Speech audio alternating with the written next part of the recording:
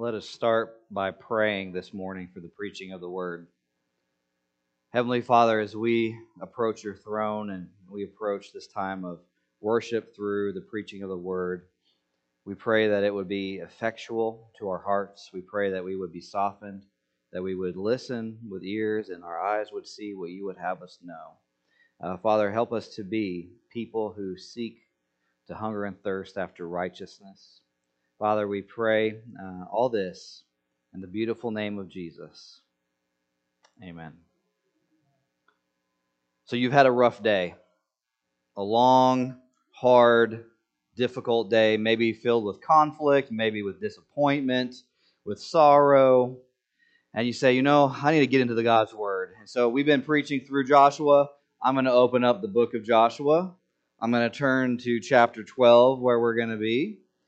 And you read this.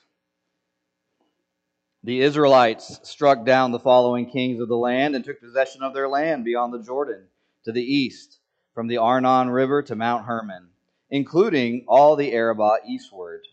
King Sihon of the Amorites lived in Heshbon. He ruled from Aroer on the rim of the Arnon River, along the middle of the valley, and half of Gilead up to the Jabbok River, the border of the Ammonites. The Arabah, east of the Sea of Chinnereth, to the Sea of Arabah, that is the Dead Sea, eastward through Beth Jeshimoth, and southward along the slopes of Pisgah. Verse 4. King Og of Bashan, of the remnant of the Rephaim, lived in Ashtaroth and Edrei. He ruled over Mount Hermon, Salach, all Bashan, up to Gesherite and Makethite border, and half of Gilead to the border of King Sihon of Heshbon. Moses, the Lord's servant, and the Israelites struck them down, and Moses, the Lord's servant, gave their land as an inheritance to the Reubenites, Gadites, and half-tribe of Manasseh. Verse 7. Joshua and the Israelites struck down the following kings of the land beyond the Jordan to the west, from Baal-Gad in the valley of Lebanon to Mount Halak, which ascends towards Seir. Joshua gave their lands as an inheritance to the tribes of Israel according to their allotments. The hill country of the Judean foothills, the Arabah, the slopes, the wilderness, and the Negev, the lands of the Hittites, the Amorites, the Canaanites, the Perizzites, the Hivites, and the Jebusites. Verse 9. The king of Jericho, 1. The king of Ai, which is next to Bethel, 1. The king of Jerusalem, 1. The king of Hebron, 1. The king of Jarmuth, 1. The king of Lachish, 1. The king of Eglon, 1. The king of Gezer, 1. The king of Debir, 1. The king of Geder, 1. The king of Hormah, 1. The king of Arad, 1. The king of Libnah, 1. The king of Adullam, 1. The king of Mekdah, 1. The king of Bethel, 1. The king of Tupah, 1. The king of Hepher, 1. The king of Aphek, 1. The king of Lasharon, 1. The king of Madon, 1. The king of Hazor, 1. The king of Shimron Meron, 1. The king of Akshaph, 1. The king of Tanakh, 1. The king of Megiddo, 1. The king of Kadesh, 1. The king of Jokneam in Carmel, 1. The king of Dor in Naphthdor, 1. The king of Goyim in Gilgal, 1. The king of Tiraz, 1. The total number of all kings, 31. Two things are going through your mind right now after that long, hard day where you've turned to this book in Joshua to find encouragement and comfort. Number one is maybe I need to read somewhere else. Maybe God's word is not sufficient for my trials today in this passage. Or two, you could just be like, well, that wasn't helpful. I'm going to turn on the TV now and watch something mind-numbing.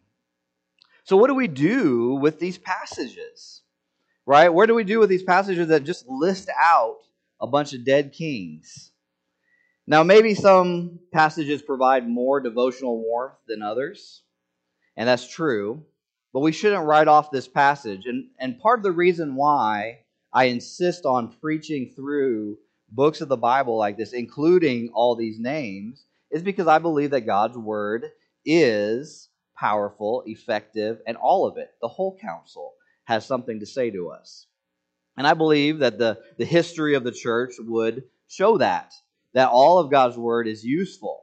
So, the question we must ask ourselves is, how in the world is this useful? What do we do with this? This passage really does show us something, though. It shows us that God is faithful and that we must rejoice.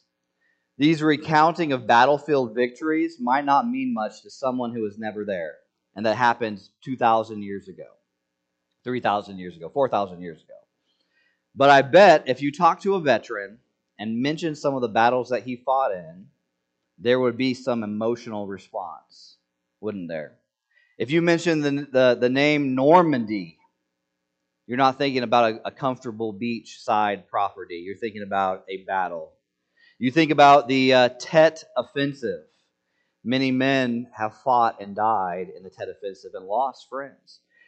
You think about Baghdad or Bakuba or Sangin. Those names don't mean much to you, but they mean a lot to my buddies who fought and lost friends there. And so when you read the names in the Old Testament, it's going to give us a sense of chills, maybe in some areas. Now I'm going to tell you, think about the national anthem. Have you ever had chills about the Canadian national anthem? Most of us have never felt chills listening to the Canadian national anthem. But I don't know about you, but I feel chills when I hear the the U.S. national anthem. And there's a reason. It's because I associate it with something greater than what it is. And so these names are indicators of something greater. And when we read this, we see that the people of Israel, it's sort of like a national anthem for them about God's faithfulness throughout the years. And they hear this, and they must rejoice.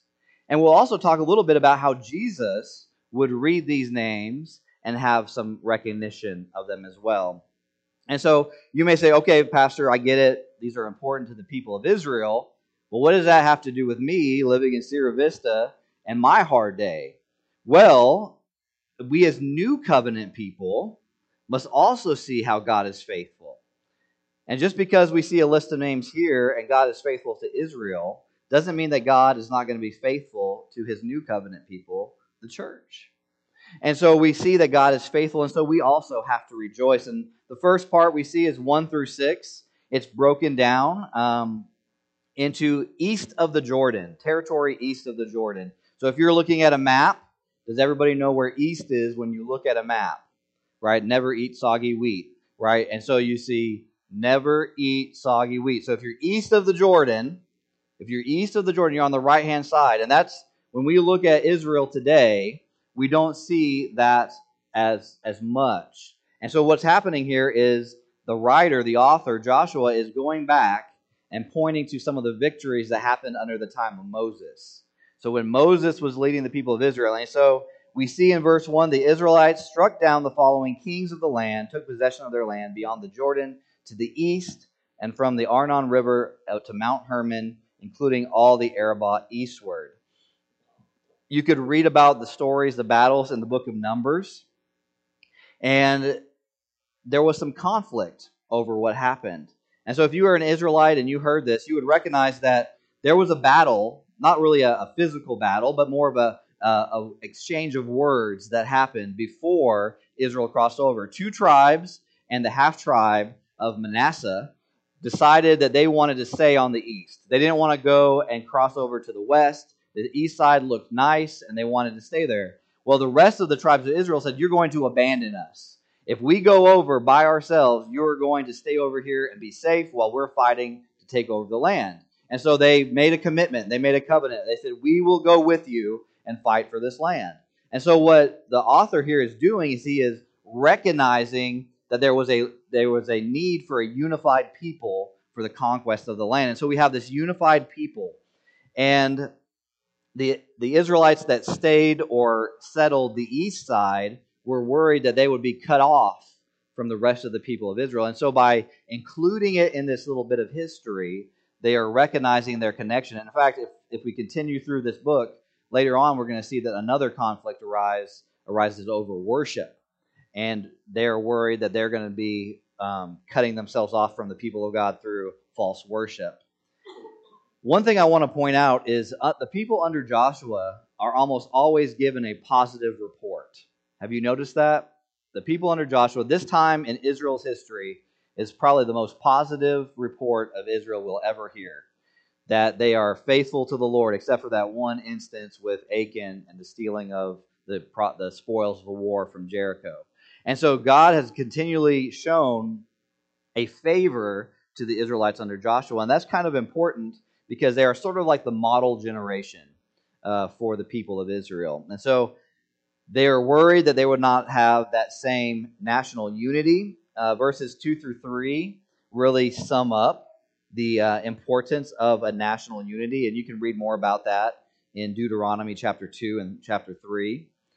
And then in verse 6, we have this description of Moses, and I really think it stands out. It says, Moses, the Lord's servant. Haven't we talked about how Paul calls himself a slave of Christ? He has a single-mindedness.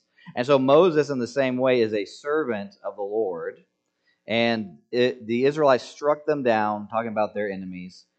And Moses, the Lord's servant, gave their land as an inheritance to the Reubenites, the Gadites, and the half-tribe of Manasseh. So the Reubenites, the Gadites, and the half-tribe of Manasseh were given land east of the Jordan under this Moses.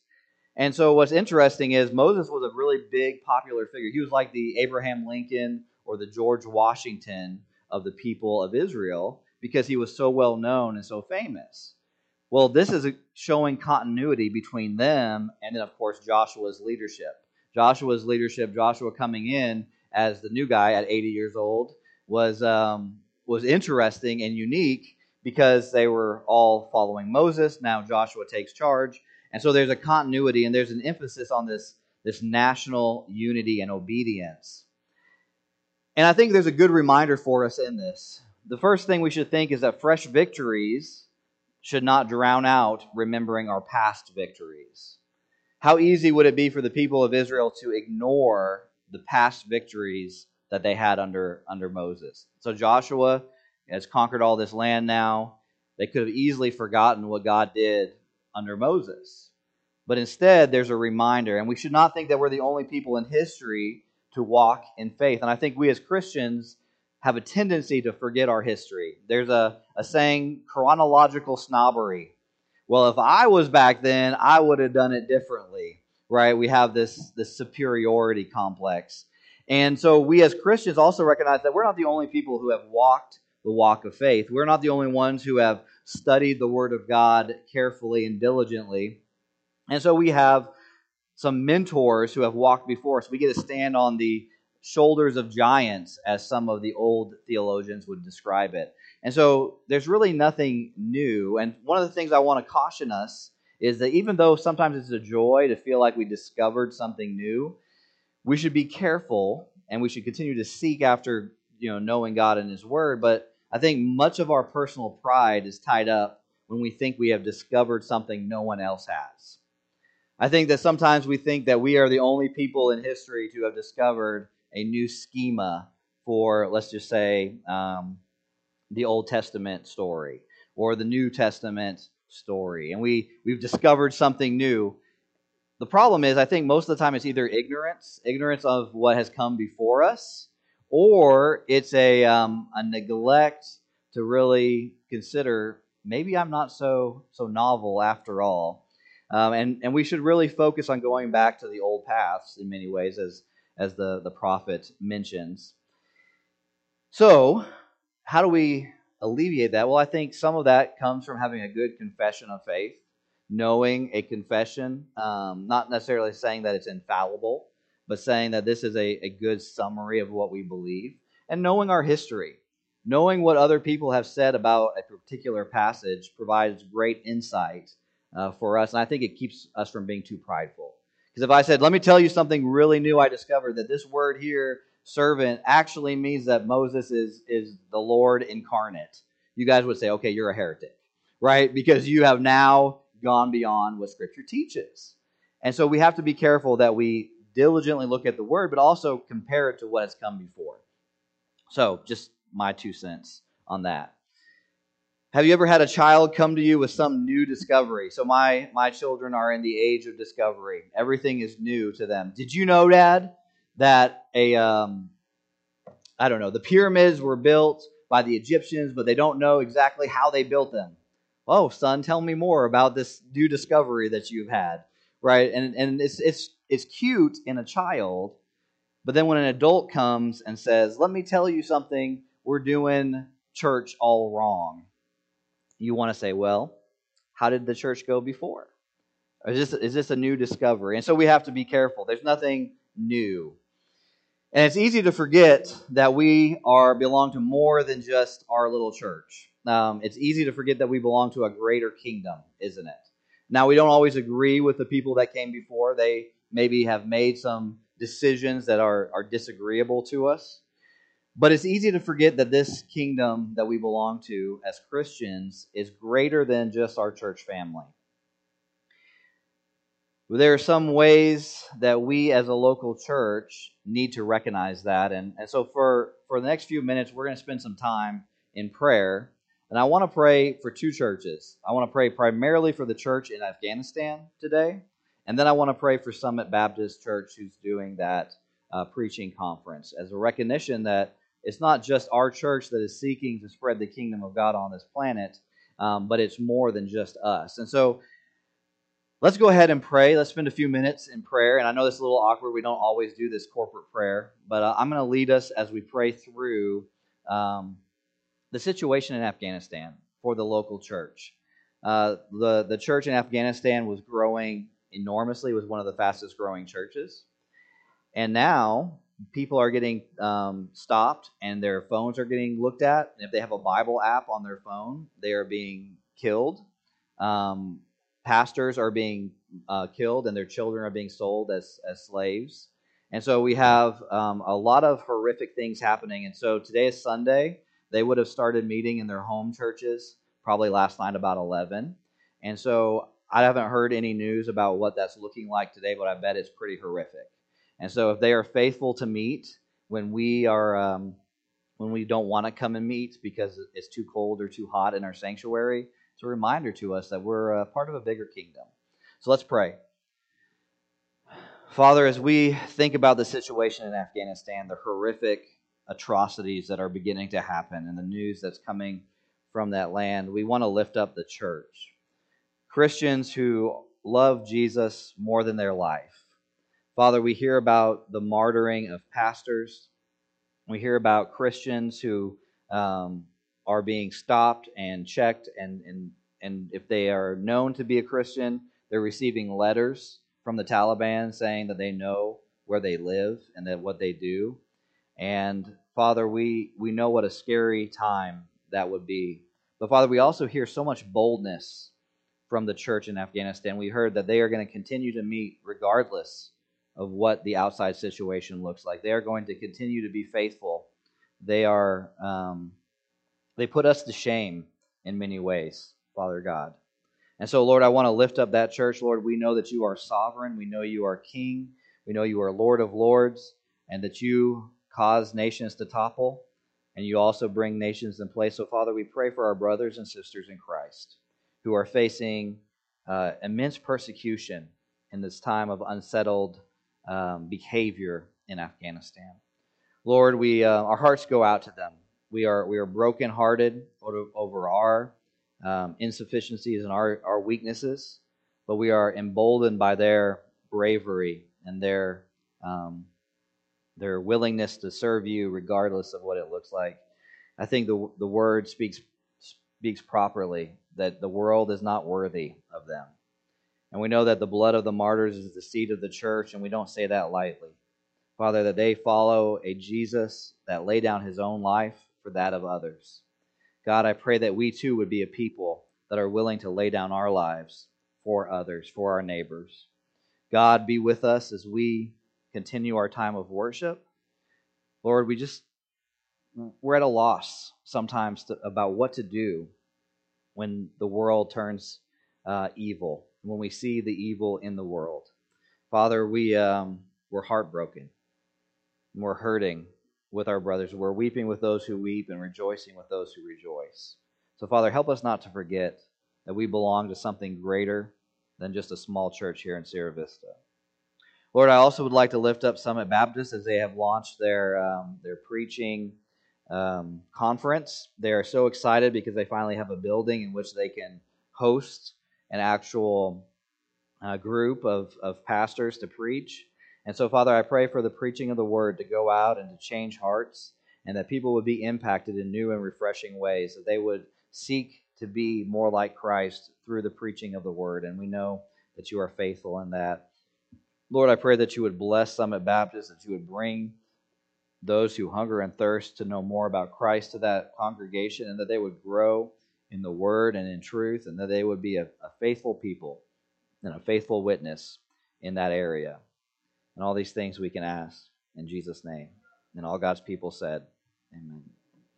So I hope that we don't forget that we belong to a much bigger group of people. We're not just a small little outpost alone, but we belong to a group of like-minded churches, not only in our community, but historically, we've seen how association with other like-minded churches is so valuable.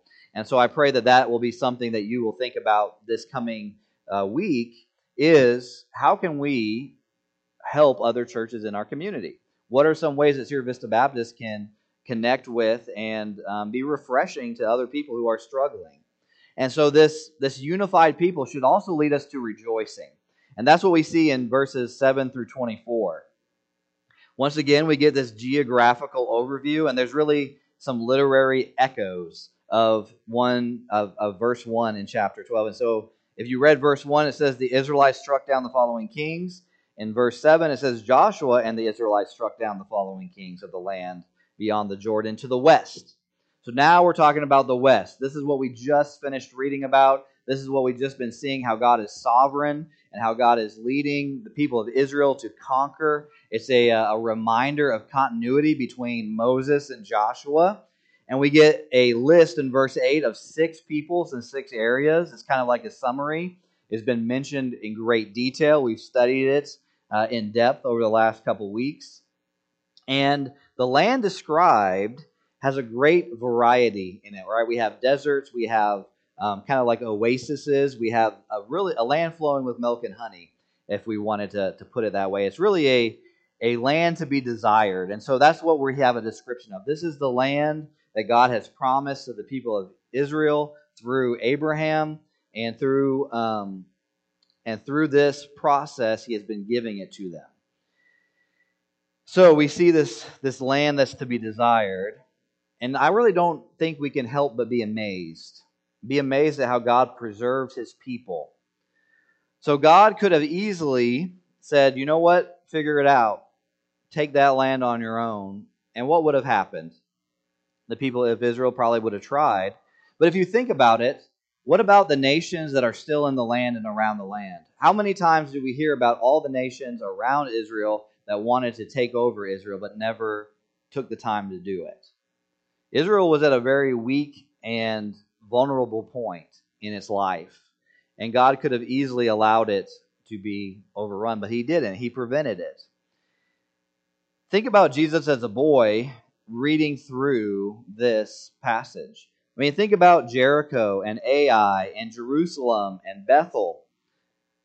Do those names sound familiar to a New Testament person? Yeah, he's heard of those cities before. In fact, he's probably walked past them on his way to Jerusalem every year to 3 years to go and worship at the temple. And so the people of Israel, including Jesus, would have been familiar with these cities, which kind of gives us a list. And we have a list of Jericho and Ai and Jerusalem and Hebron and Jarmuth and Lachish and Eglon and on and on and on. So why not just let these kings alone, right? These kings are dead. We should just let them be.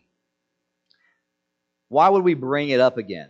Why would God, in His Word that He preserved, include this list But did you notice something? Where's the names of those kings? Anybody in your Bibles, go ahead and take a look. Do you see the names of the king of Jericho? Do you see the name of the king of Ai? Do you see the name of the king of Jerusalem or Hebron or Jarmuth? It's not about these kings. It's about God and His faithfulness in giving these cities. It's actually a focus on God's goodness in giving the victory. It's not about beating these poor guys up who lost their cities. It's about this is a city that God has delivered to the people of Israel. And we see that this is God's blessing in times of trials. I like how Spurgeon said that we are prone to engrave our trials in marble and write our blessings in the sand. I could just imagine someone by the beach, right, drawing so-and-so loves so-and-so. The wave comes and washes it up, and that's about as quick as their marriage has lasted, right? And we see that they've written their names in the sand, but it's washed away. And that's what we do with our blessings. How often do we keep a record like this of the blessings in our lives? How many of you have kept track of the good things that God has done? I mean, because we remember the bad things. My wife remembers when our apartment burned down, right? She remembers the fire. In fact, she could probably give you a list of everything we lost in the fire. But how often do we keep a list of our blessings? How often do you pray specifically about the good things that God has done? I think sometimes our prayers are cold or overly generalized. My son has got into the habit of praying, God, please help whoever is sick or hurt to get healed, right? And you're like, what, anyone? Everyone?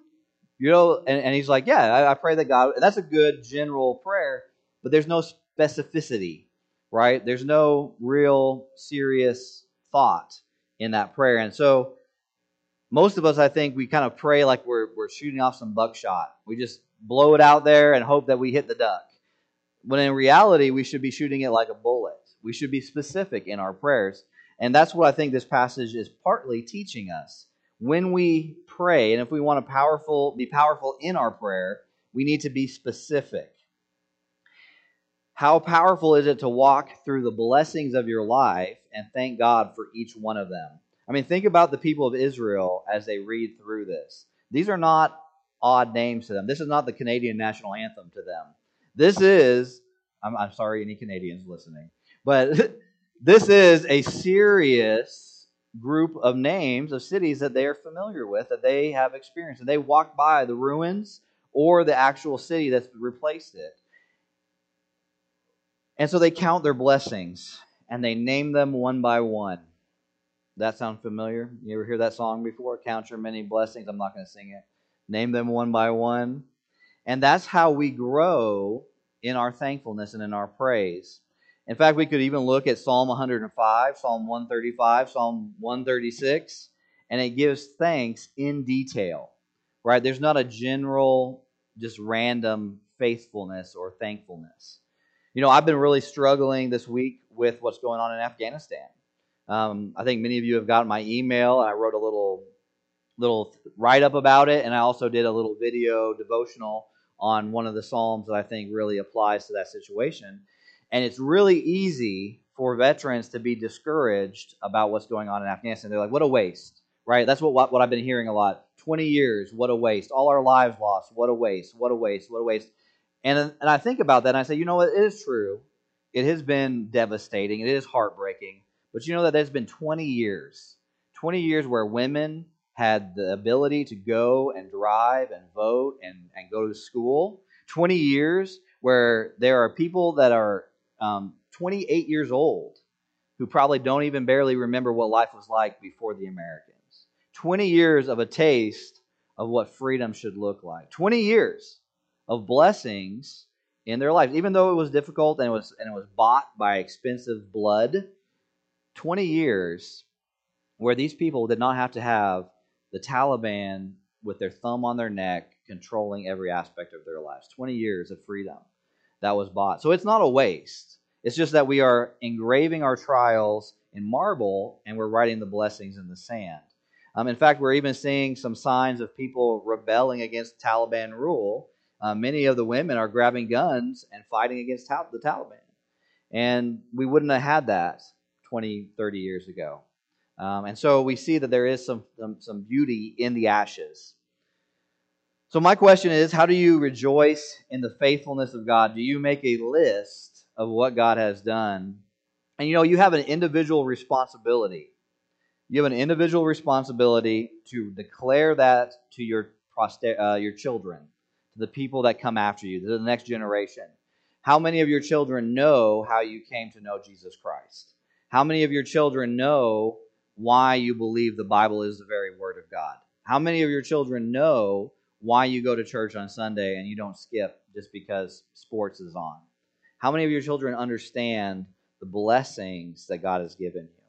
And so that's part of your responsibility, is to point them to trust in the Lord. And then we as a church, we keep records. We have an annual report where we record what God has done. How many of you have taken that annual report and turned it into a prayer list where you pray blessings over what God has done in your congregation? The new people that have come to become members, the people who have been baptized, the people who are being discipled. How many of you do that? I think we're really lacking in our praying department when it comes to blessing and thanking God for all that He has done. So as we close, I think we have a great cause to rejoice. Now, many of you may not feel like you are a rejoicing person, right? Many of you are more prone to grumpiness than to joy. Now, some of you might not even get chills when I say the word Golgotha. Many of you may not get chills when you hear the name Calvary. But we should, shouldn't we? Because that's our Declaration of Independence. That is our national anthem. When we see what Christ has done on the cross for us, we should recognize that our best friend died there, on that hill far, far away. We have this land of Israel that was prepared and set apart for salvation of a people, but also for Christ to do His business for us. And if God had not been faithful to give them these lands, these cities, we too would not be able to rejoice today. We wouldn't even be gathered in here today. And so we have this joy that should come. It should stir us up. It should stir us to count our blessings. The number one blessing is that Jesus, the perfect God-man, stood in our place in order for us to no longer have to live with the sting of death. O death, where is your victory? O death, where is your sting? We have victory in Jesus. We can rejoice in that. And so I hope you found as much encouragement in this passage as I have. I know it's a little awkward to read through these names, but there's a reason that God included this in this passage, and we should not neglect to read it. And part of my conviction is that every part of the Word of God is important and valuable and can teach us and nourish us. And if that's my conviction, it would be me doing you a disservice to skip it. To say, well, there's a lot of names, and we're just going to go on to the next part where there's a story. But that would be foolish. So we're going to turn to Psalm 136. I'm asking that everyone would turn there. And we are going to read through a psalm and give specific praise to our Lord together. So I've done two really odd, or actually three odd things in this sermon. Number one, I started with a praying instead of a cute story. Second, I've taken some time to spend specific time in prayer. And third, we are going to do a responsive reading. I know everyone loves this because we can all get off sync. So this Psalm 136 has a call and a response. The call is the first line. It says, "Give thanks to the Lord, for He is good." The response is, "His faithful love endures forever." So that's your job. After every call, you say, "His faithful love endures forever." And we're going to walk through this psalm saying that. And I hope you get chills like I do every time I read through this. All right, let's give it a try. Psalm 136, verse 1. "Give thanks to the Lord, for He is good. Give thanks to the God of gods. Give thanks to the Lord of lords. He alone does great wonders. He made the heavens skillfully. He spread the land on the waters. He made the great lights. The sun to rule by day. The moon and stars to rule by night. He struck the firstborn of the Egyptians and brought Israel out from among them. With a strong hand and outstretched arm, he divided the Red Sea and led Israel through, but hurled Pharaoh and his army into the Red Sea. He led his people in the wilderness. He struck down great kings and slaughtered famous kings. Sihon, king of the Amorites, and Og, king of Bashan, and gave their land as an inheritance to Israel, his servant. He remembered us in our humiliation and rescued us from our foes. He gives food to every creature. Give thanks to the God of heaven. His faithful love endures forever. Did you guys get chills? Because I did. His faithful love endures forever. Make that your battle cry this week. Make that your call this week, that his faithful love endures forever, as we begin to sing, Great is thy faithfulness.